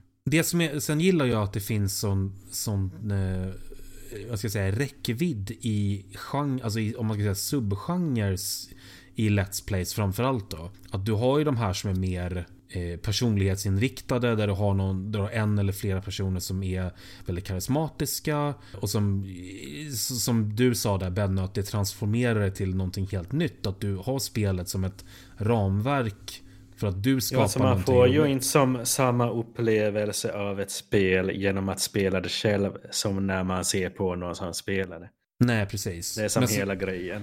Men sen har du också andra som är, till exempel, jag gillar ju Chip Cheesem och Ironicus, som gör deras Let's Plays profilerar sig genom att de är extremt ingående, så att de är väldigt, väldigt välproducerade, och de är nästan som, jag vet inte ens om man skulle beskriva dem som, men de gör verkligen som 60 timmar långa dokumentärer om spelen de Let's Playar. Men sen har du ju liksom Giant Bomb till exempel, som gör en helt annan grej, och Polygon som liksom gör sin grej. Och... Det är som skillnad mellan bra spel och bra streamspel. Ett dåligt spel kan vara ett bra streamspel. Ett dåligt spel kan göra en fantastisk stream, medan ett jättebra spel kan göra en tråkig stream. Mm. Ja, visst. Och sedan ska jag vilja gå in på en väldigt intressant grej som jag upptäckte om mig själv här när jag gjorde ett personlighetstest på internet. Att jag är introvert, jag vilar genom att vara ensam. Då får jag energi. Men att jag ändå, jag minns inte riktigt vad det termen var, men att jag kom fram till i det här personlighetstestet att jag är en social introvert. Och där är som, alltså, streamandet är som perfekt där, för att man har ett visst avstånd mellan sig själv och de som tittar. Så inte som att jag blir inte som slutkörd som då jag faktiskt umgås med människor på riktigt i verkligheten. Det blir jag som bara trött av när jag har gjort det som i några timmar. Det är inte som att stå på en teaterscen, det är det inte. Absolut inte. Nej. Men så det är som någon sorts konstig inverkan där, som jag tror att är väldigt skräddarsydd till vissa personlighetstyper. Nu kan ju någon tycka så att nu sitter gammal media och pratar, men det finns absolut fortfarande en nyhetens behag-känsla också. Nyhetens behag kanske är ett lite halvkast uttryck så tillvida att det är ju inget nytt i sig, men det är har fortfarande inte liksom nått toppen på, det är fortfarande inne på 1.0, hela liksom den här grejen med content creation, liksom YouTube, streaming, hela den biten. Så man ser ju redan en väldigt stor skillnad i hur produktionsvärdena börjar bli mycket, mycket högre nu på framförallt sådana personer och grupperingar som gör mer produktioner, renodlade produktioner, alltså serier, följetonger, dokumentärer, den biten, och skapa sina egna gameshows och så vidare. Det är ju fortfarande en 1.0-grej, medan om 5 eller 10 år så kommer det ju liksom finnas renodlade produktionsbolag som sitter och gör produktioner och filmer och allting. Liksom nu måste jag klippa in här och säga att nu är du lite efter tiden, för att det där har ju skett för flera år sedan. Ja, men det har inte slått igenom på det sättet som det kommer att, man kommer att se tillbaka, som är fortfarande inne i den första perioden liksom. Nej, men jag tror inte det är för när vi pratar om 1.0, det var ju det som skedde de första 3-4 åren på YouTube, när det var, du hade liksom de här första vloggkanalerna, du hade de första Let's Play-kanalerna, typ när Angry Video Game Nerd började, och det var liksom höjden av produktionsvärden, för att han hade en kamera som han typ flyttade på ibland och hade liksom så att nu han är ju ett produktionsbolag, han har ju en stab som han anställde nu. Man skulle nog kunna separera YouTube och övriga plattformar, om man separerar mer. Det är ju populärt att säga content creation, om man separerar den biten med till exempel streaming, så befinner sig ju Twitch och Mixer och de andra mycket mer på en 1.0 nivå, och som du säger, YouTube har ju nått längre. En sista grej som återigen känns som ett ämne som vi kanske måste ägna ett helt avsnitt åt vid något tillfälle, men framväxandet av influencers och hur det har skiftat maktbalansen när det kommer till spelbranschen. Vi pratade om omdömen tidigare, Och att det eventuellt inte spelar så stor roll längre om spelrecensioner och sånt där. Och för bara några år sedan så var det vanligt att man fick spelkoder rätt långt innan släppdatum. För att det var viktigt det kan man ju glömma nu. Ja, men det var viktigt för utgivare att folk skulle ha tid att spela spelen ordentligt. Och nu har det ju blivit mer eller mindre standard practice att spelkoder får man några dagar högst innan släppdatum. Ofta får man ju inte ens innan. Det var ju det Bethesda är väl de som har gått i bräschen för att de ger inte till gammelmedia. Men de ger jättegärna spelkoder till influencers. För att de vet att där får de större räckvidd. Ja, men lite åt det är så himla styrt av utgivarna liksom. Ja. Det finns en hemsk video som H-Bomber Guy gjorde för några år sedan där han pratar om just det här att Bethesda ger inte längre recensionsexemplar till recensenter men ger det till influencers, och så visar han upp några exempel där de har liksom influencers som typ sitter i Bethesda-tröjor och så säger de: Bethesda var jättesnälla och skickade över ett gratis exemplar av Skyrim till mig, och liksom tack så jättemycket Bethesda, gud vad bussiga ni är. Och man sitter där och bara hypigt bara. Ja, men de har tittat på de här influencerna och de vet att de här kommer att ge oss, de älskar vårt varumärke, de älskar våra spel, de kommer att ge oss ett bra omdöme. Men vi kan inte lita på att tidning X eller hemsida Y kommer att göra det, så vad spelar det för roll för oss om vi liksom, om de inte får en kopia? Vi är lite mer så här liksom finsmakare och kritiska helt enkelt. Ja, man vill, det är väl liksom lite högtravande på ett sätt, men jag tror att det ligger ju någonting i det att det finns ju inget värde för dem att vi ska vara mer liksom kritiska. Omdömet. Ja, exakt. Alltså, jag skulle utan, det här är ju någonting som jag brinner för, alltså hela diskussionen kring etik och integritet och mediascenen och sådär, hur det funkar. Jag skulle kunna sitta och prata om det här ämnet i 2 timmar, men det kan vi inte göra nu. Men jag tror lite att det är samma sak som det blir med jämställdhetsdebatten förut, att det går inte riktigt att avgränsa det här till ett par minuter. Det handlar ju liksom om att hela den här köpt PR och sponsrat grejen har ju blivit en så stor del av scenen, och hur det är ett mycket större problem än vad många inser.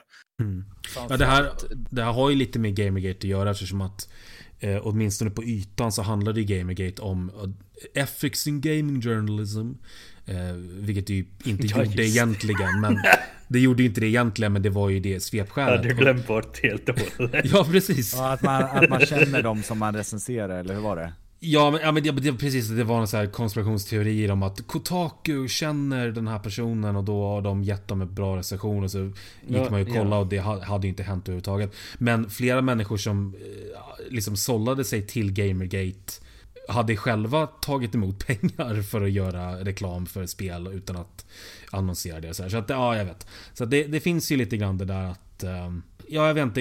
Det känns lite grann som att vi ser oss själva lite mer som vi har etik, liksom journalist, liksom vi är proffsrecensenterna. Ja, jag tror nästan att vi får ta det här som ett eget avsnitt, men det är svårt att inte nämna det om man ska gå igenom årtiondet. Jag tycker det är äckligt och ytligt i alla fall. Ja, jag tycker att köp svenska PC Gamer och skit i influencers helt enkelt. Och rör oss vidare till ämne nummer 2.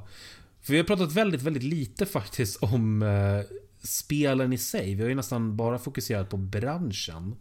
Ja, det har varit lite deppigt. Vi har haft lite, nu kan vi prata om lite mer, jag ska säga, kött och potatisen i den här diskussionen. För det har ju varit en hel del trender, genremässigt och spelmekaniskt, som har varit populära. Och några av dem som jag skrev ner här är ju i ingen rangordning: Battle Royale, crafting, överlevnadsspel och open world. Ja, det är det enda man har sett hela årtiondet. Ja, men det här är inte det enda, men det har tagit stor plats. Det här är väl de 4 som framförallt har liksom färgat. När jag säger open world, då tänker jag mer på den här Ubisoft modellen, om man ska kalla det för det. Ja. Men till och med liksom så här, sådana spel som skulle vara bra av att vara linjära ska man ändå göra open world av, bara för att det ska man göra nu för tiden. Man måste ha pluppar och sidouppdrag och ditten med datten.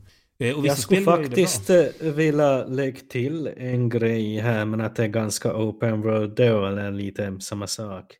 Eller kanske det inte alls är det. Men alltså hela Dark Souls-grejen. Ja, den har ju kommit lite grann också. För jag börjar fundera på här med Open World. Alltså, ja, det är som hela den här Ubisoft-designen som dominerar eller har dominerat det här senaste 10 åren. Med ikoner på kartan och sånt där. Men de har ju börjat luckra upp det ganska rejält nu. Tack vare konsolskramlan The Legend of Zelda Breath of the Wild. Och i samma riktning så har ju hela den här så kallade Souls-like-genren rört sig under de här senaste 10 åren. Att det handlar om speldesign som vill släppa taget om spelarens händer. Och där har vi som en liten trend igen med överlevnadsspel. Det är samma sak där. Spel som inte riktigt förklarar sig själva och vill att spelarna ska upptäcka dem på egen hand. Och crafting-spel samma sak. Så det har som gått... Jag tycker att som i slutet av förra årtiondet så var det som väldigt uppenbart. Jag kommer att tala om Zelda nu igen, men att Legend of Zelda Skyward Sword, det där Wii-spelet. Så det var ju som sönder tutorialiserat det spelet. Att det höll en i handen så otroligt hårt hela tiden. 10 timmar in så kommer det fortfarande hur man ska trycka för att klättra liksom. Men som där ser man väldigt tydligt den här utvecklingen som har varit under de här senaste 10 åren. Från Skyward Sword till Breath of the Wild. Det där är en ganska tydlig motreaktion som kom från, precis som du sa, fanns ju jättetydliga exempel från EA och Ubisoft. Minns till exempel om det var undrar om det var Double Agent eller om det var spelet innan Splinter Cell, när de här grönlysande pilarna och highlightade som de talade precis vart man skulle. Och det är då i en spelserie som från början liksom var skapt för att vara stealth hardcore liksom.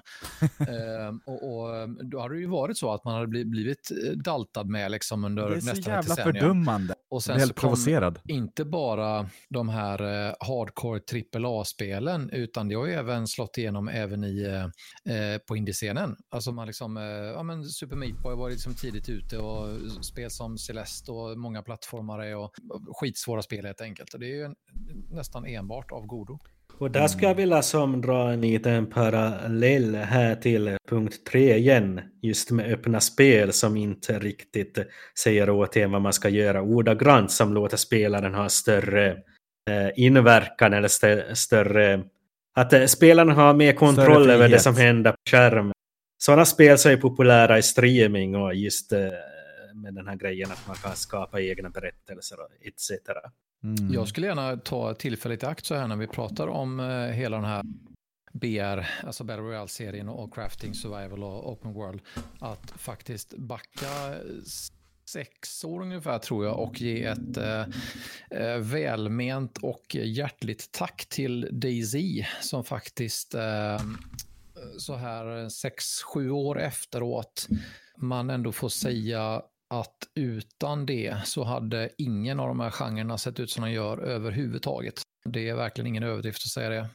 Det är ju lätt att spela DayZ idag och se stora brister och tycka att vad är det här för något? Jag kan ju spela PUBG eller Apex istället eller något annat. Men det faktum att den här gamla Arma 2-modden då var den som fick hela den här serien att explodera nästan själv är ju faktiskt ganska kul och coolt i ett sånt här hindsight-perspektiv. Jag tycker att en intressant grej om man tittar på de som vi har nämnt här, framförallt Battle Royale och Open World, är ju att det är produkter av bättre hårdvara också. Att ha ett fungerande Battle Royale-spel bygger ju helt och hållet på att liksom, vi har hårdvaran att med 100 pers liksom på samma server. Precis. Och internetinfrastrukturen. Själva konceptet är ju liksom... inte som går för kanske en 6-7 år sedan så skulle inte vara möjligt. Nej, men exakt, den här jävla punkten crafting tänker jag på.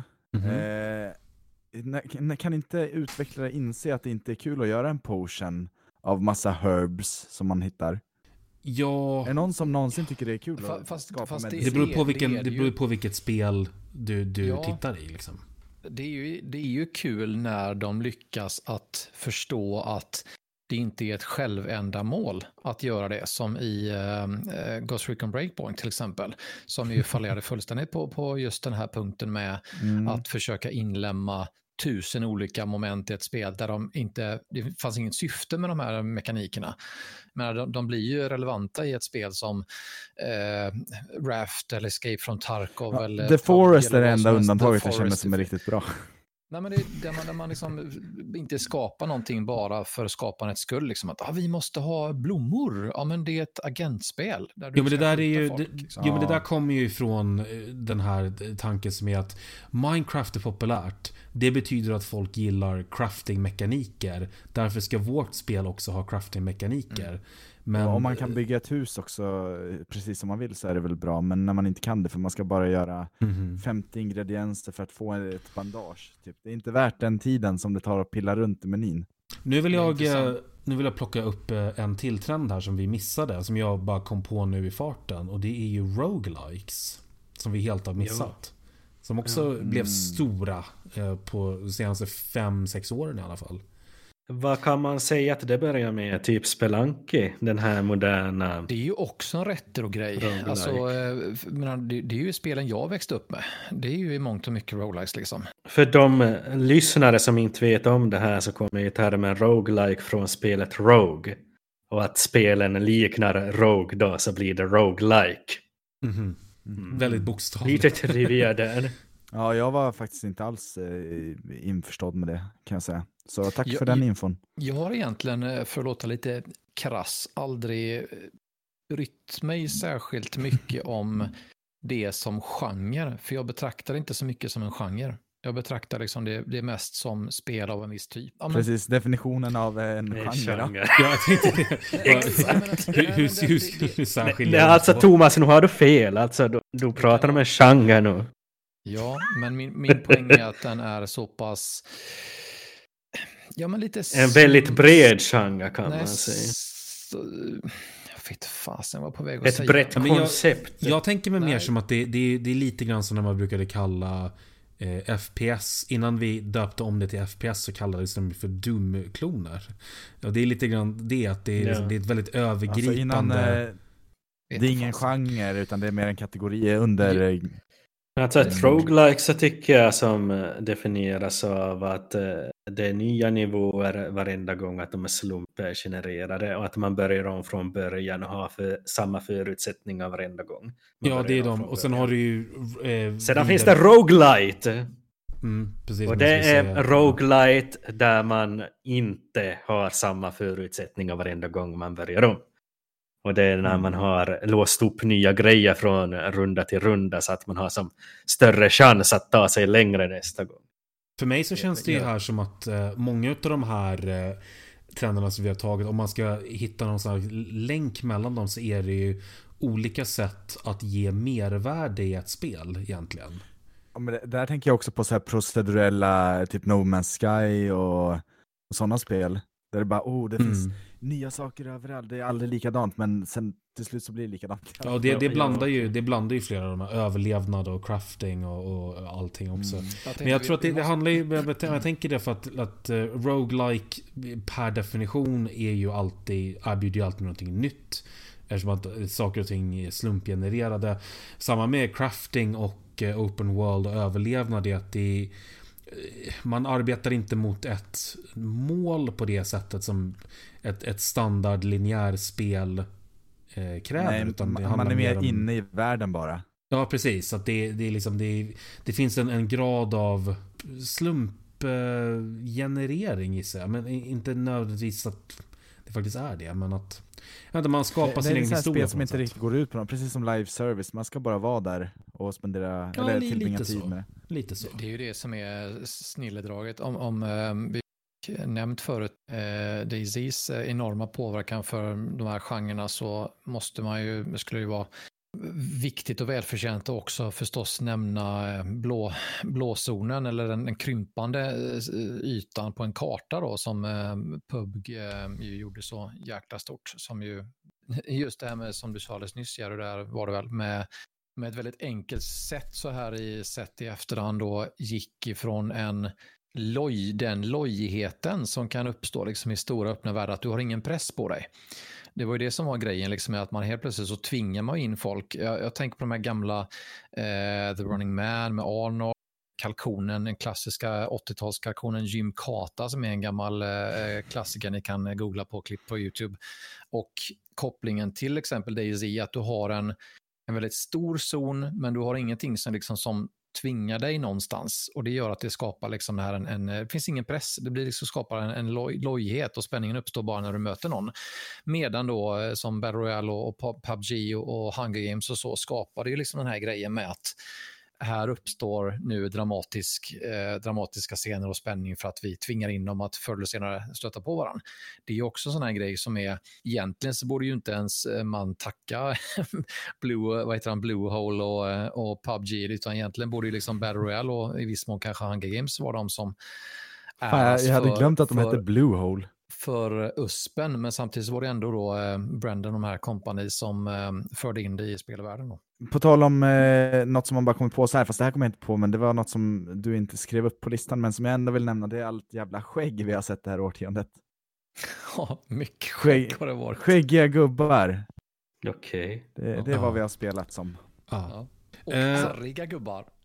Varenda jäkel ska ha R nu. Det är ju så tråkigt så det är ju... Men jag skulle vilja ha en sista reflektion kring Battle Royale här nu. Att enligt mig så har som Battle Royale-grejen utvecklats till vad MMORPG var i World of Warcrafts kölvatten. Att direkt efter World of Warcraft försöker folk göra massor med liknande spel. Och så börjar de bara floppa mer och mer och mer och mer. Och så nu här om dagen, jag tror att det var rent av, vad var det? I måndags så skrev jag på pcgamer.se om att Planetside Arena-servrarna stängs ner i januari. Och det var ett Battle Royale-spel som släpptes i september. Så mellan september till januari som bara från ett nytt spel i Early Access till nedläggning. Ja, så att det är nog som på sista raksträckan med det här Battle Royale. Men det var ju samma sak med... Att vi i 2020-talet går in med otrolig multiplayer-mättnad, och då kommer återkomsten av singleplayern slå till. Exakt så, Jerry. Tack vare... Det tar vi en high-five på, Jerry. Ja, men det kommer ju komma någon som gör... som tar nästa stora steg i den utvecklingen. För det kan ju inte bara, man kan ju inte bara fortsätta och skapa BR-kloner som är snarlika. Det kan man ju viss mån, eftersom det tillverkas snarlika actionspel och strategispel som det gjordes för 30 år sedan också, givetvis. Men för att det ska få något uppsving så måste ju någon komma nu här relativt snart, liksom inom några år, och ta ett stort steg till. Så jag tycker att man kan skylla allting som har hänt det här årtiondet på World of Warcraft.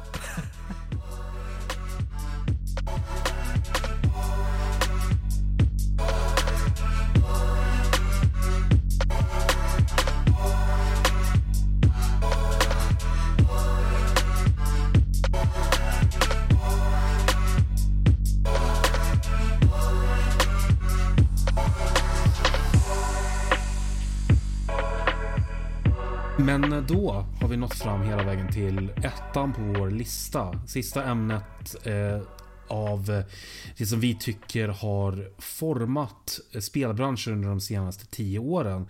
Och här så halvfuskar vi lite grann, för att det här tittar vi lite mer framåt på tekniker som har uppstått under de senaste 10 åren, men som vi tror kanske kommer att ha mer inverkan på det kommande decenniet. Ämne nummer 1 är framtidens teknik.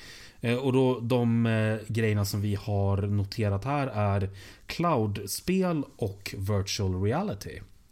Final Fantasy 7. Ja, på tal om cloud-spel. Smart!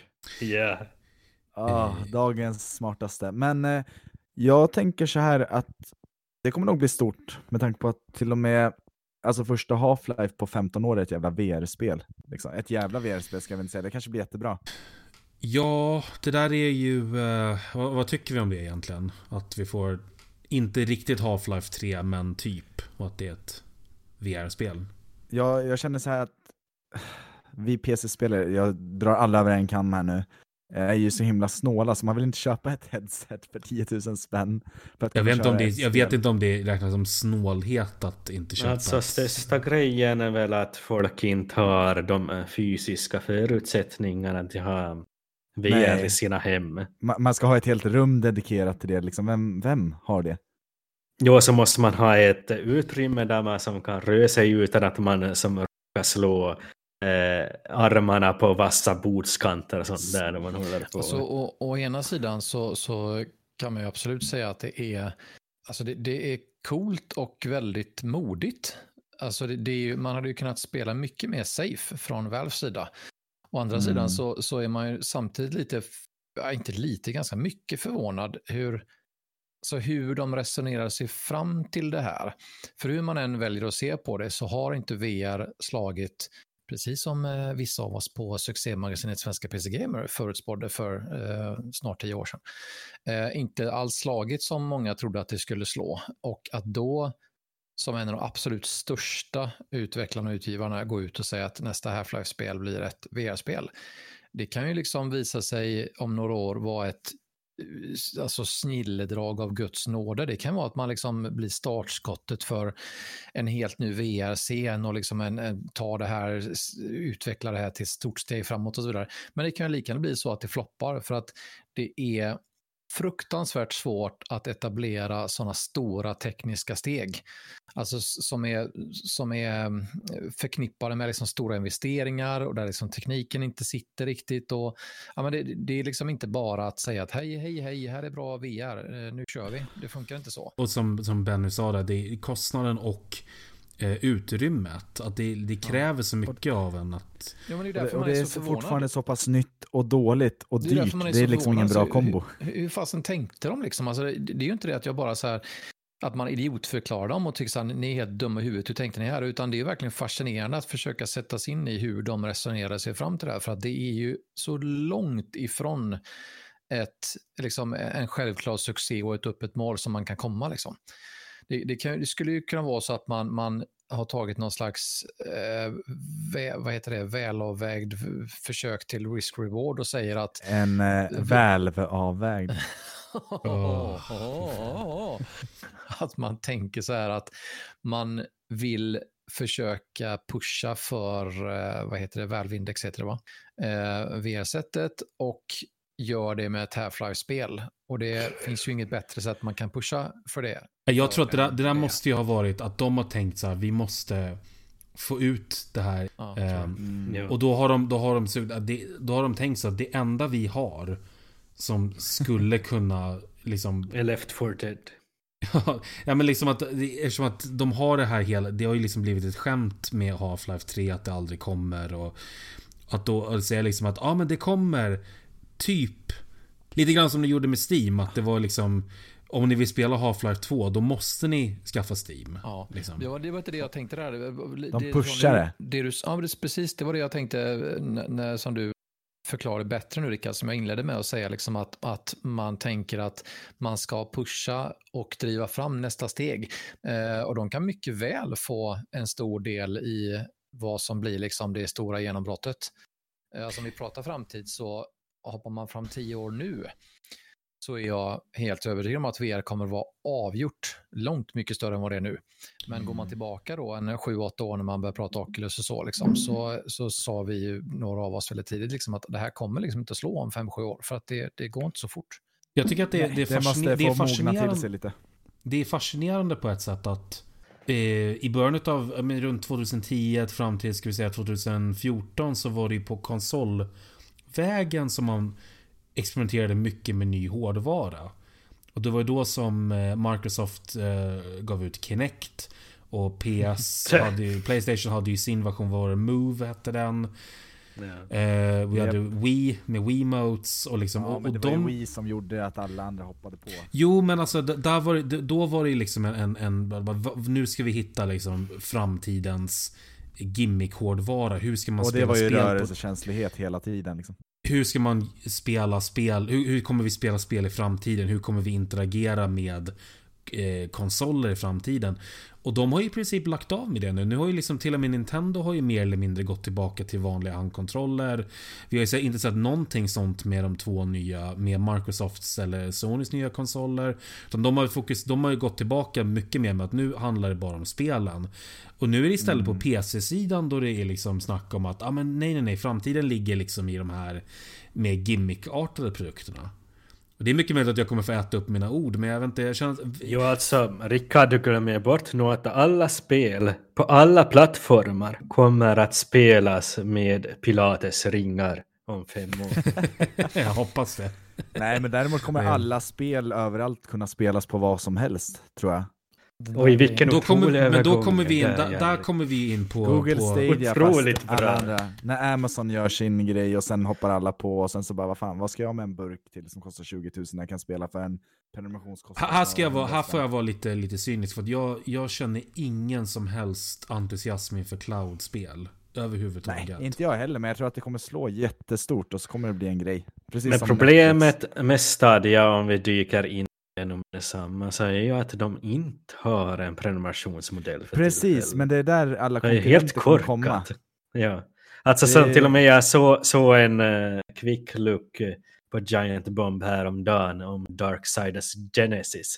Och så där konstaterar de att spelet kostar $30 på Steam och $40 på Stadia. Och så liksom, man ska betala för något som man inte ens äger liksom. Ja, och så betala mer för Stadia-versioner som man kanske inte ens kan spela om typ ett år baserat på... Stadia lägger ner sin Det är ju verkligen en sån grej som när vi snackar om olika 1 och 2.0 grejer. Så det här är ju verkligen en sån sak. Men det finns väl ingen människa som tror att om 10 år att det inte finns ett mer välutbyggt nätverk av speltjänster och distributionsnätverk och plattformar. Det är självklart att det kommer göra det. Jag tänker bara för 15 år sedan, då var det väl ingen som tänkte att jag ska gå ifrån CD-skivor eller DVD-skivor och bara ha en kod som finns liksom på Steam. Nej, men alltså, utan då skulle man äga sin på något sätt så blir det en så självklar följd av att tekniken, framförallt bredbandet då, men liksom att tekniken ju driver på och möjliggör en utveckling, men då kommer ju den att komma förr eller senare. Och sen då när, som det tog musik- och filmindustrin liksom 15 extremt plågsamma år av nedläggning av skivbutiker och som torrents slangande och annat, liksom att komma ikapp och lansera de tjänsterna som publiken ville ha redan liksom vid millennieskiftet, men som man inte liksom lyckades och var lyhörd nog och fanns teknik för, så kommer det att komma. Men lite som du sa där, Rickard, så jag känner mig heller inte särskilt taggad på den grejen. Dels för att det finns en liten sån här aspekt av ägandet, men den tror jag är väldigt, väldigt liten. Jag tror att det är samma sån här gammelgubbs-tendenser där, liksom att kidsen skiter fullständigt i det. De bryr sig inte ett dugg. De har vuxit upp med liksom en närmast oändlig tillgång av saker och kommunikation, så att för dem är det fullständigt ointressant liksom att äga och köpa en produkt. Men frågan är ju däremot kanske mer, hur kommer den scenen att se ut om man ser till så tekniken och möjligheten, och den biten kommer att finnas och det kommer att explodera. Men vilka aktörer kommer finnas och hur kommer de att kapitalisera på det faktum att de stora vill ju inte släppa ifrån sig sina plattformar. Det kommer ju fortfarande heta Sony eller PlayStation, Nintendo och Microsoft och så vidare.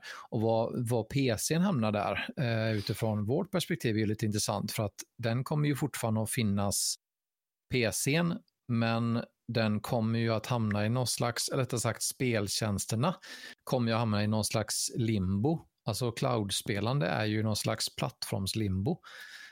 Men vad är Google Stadia liksom? Det är extremt svårdefinierat. Gubbigast idag, vad är Google Stadia för någonting? Nej, det är en högst relevant fråga om man pratar framtid och distributionstjänster och sådär. Alltså, Google Stadia is all around us. Men för mig det som jag tänker när jag tänker på cloudspel, det är en sån här grej som företag vill sälja på folk, fast det finns egentligen väldigt få fördelar för konsumenterna, utan fördelarna är liksom för utgivarna, hårdvarutillverkarna. Det är de som vill ha det här för att de kan kontrollera marknaden mer. Men det finns väldigt, väldigt få anledningar för faktiskt vi som köper skiten. Nej, alltså jag tänker den största anledningen är väl just för hela Switch-känslan att kunna spela på sin mobil vart som helst, när som helst. Men liksom alltså utbudet och tillgängligheten då? Det är ju hela grejen. Jo, men det finns ju inte där. Ja. Nej, men om du Rickard, att du ser liksom inte incitamenten för konsumenten. Alltså, du gillar väl Netflix och HBO? Jag personligen gör inte det jättemycket, men jag vet att folk gör det. Men där ser vi ju spel. Jo, men grejen är det att när vi hade Netflix som var liksom det fanns bara Netflix och det var den huvudsakliga streamingtjänsten. Det vi ser nu är ju att nu har ju varenda kabelkanal och filmstudio i hela världen utvecklar sin egen streamingtjänst. Så att det här med Netflix för spel, vad vi kommer se är ju i så fall, om den följer samma modell, är att om 5 år så har Sony en och Microsoft har en och Nintendo har en och Ubisoft har en och Epic 100%. Har en. Och då är utbudet i exakt samma sak, fast de har ju ännu större kontroll över produkterna än vad de har nu. Och då förväntar de sig att man ska betala i en månadsprenumeration för 5 olika streamingtjänster och så 1 månadsprenumeration eller ett battle pass för de här live-service-spelen som vi spelar med de här streamingtjänsterna. Jo, men alltså, men då är det ju ganska lockande med liksom oändligt med spel för kanske totalt 300 spänn om man har 3 olika prenumerationstjänster, säger vi, jämfört med att få ett spel för 600 spänn. Därför som hela bottnen kommer att falla ur live-service-spelmodellen, för att det finns för många live-service-spel. Så kommer de att sluta av det med det till sist. Och där det finns för många spelstreamingtjänster så kommer situationen att behöva ändras där. Ja, men det kommer ju bli precis likadant som, alltså, jag menar, i mångt så länge som vi har en, inom citationstecken, vanlig bredbandsuppkoppling och en vanlig dator och Steam och Origin och de andra liksom funkar på det viset, så kommer ju det fortsätta att vara den största grejen givetvis. Men det andra kommer ju självklart att växa fram och utvecklas. Och jag menar, det går ju inte att komma från att man får ju vara bra anal för att inte tycka liksom att Netflix och HBO, bortsett från diverse halvkassa gränssnitt och sådär som när det krånglar och så, är ju den alltså utbudet och smidigheten, den trumfar ju liksom. Jag tänker på det, bara en sån grej som att nu vill man sätta sig och spela till exempel Modern Warfare. Startar upp det, oj då, det är fan 25 gigs patch här. Det skulle man inte ha något problem med om man bara kunde sätta igång strömspelande på 1 sekund. Liksom. Så jag tror absolut att det kommer vara kanske till och med standardsättet som folk spelar på om 10 år. Jag ser från perspektivet från att jag vet inte, att då kommer vi kommer se mer av det som vi såg när Konami till exempel tog bort PT från spelet PT som så att nu finns det spelet, existerar liksom inte längre. De har helt kontrollerat tillgängligheten av det. Och jag tror att vi kommer se det mycket mer i nu att, för att kombinerat med live service-modellen. Tänk till exempel om vi gör så här att nu kommer nästa Call of Duty, då tar vi bara bort det gamla. För att vi vill inte ha konkurrerande. Nu kommer nästa FIFA, då försvinner FIFA 20. Men det gör ju ändå för de spelarna, för det är ingen som bryr sig om. Det kommer ju att vara otroligt mycket dyrare för de här spelföretagen att ha de här gamla spelen i drift fortfarande med de här streamingtjänsterna.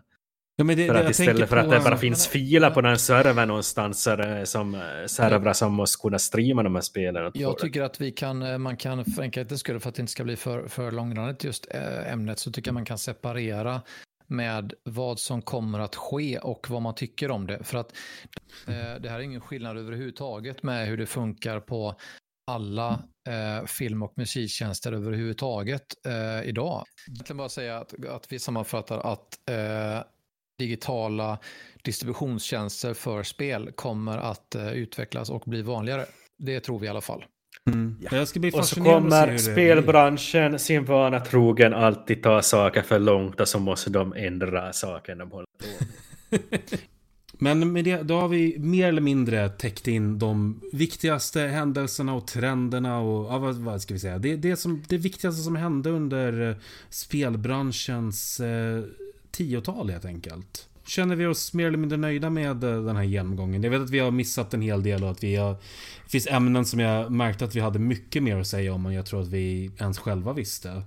Men då har vi poddmaterial för framtiden. Vi ska ju göra podd i 10 år till åtminstone. Men då, vad fan, då säger vi väl så helt enkelt. Vi har 2020-talet blickar framför oss. Vi kommer ha VR och cloudspel och live services tills vi drunknar i det. Och massvis med nya grejer som vi inte ens är i närheten av att kunna gissa hur det ser ut. Men då, tack så jättemycket för att ni har lyssnat på det här rekordlånga avsnittet som kommer ut lagom till julhelgen. Så att, men okej, men då tycker jag att vi säger tack och hej för den här gången helt enkelt. Och vi vill också önska alla våra kära lyssnare och läsare för det guds skull en riktigt härlig julhelg och gott nytt år. Och om ni firar någonting annat så trevlig helg i största allmänhet. Vi ses 2020. Det gör vi. Och glöm inte bort att vi finns på...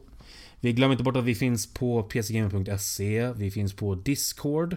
Leta gärna upp oss där. Vi behöver nytt blod i chatten.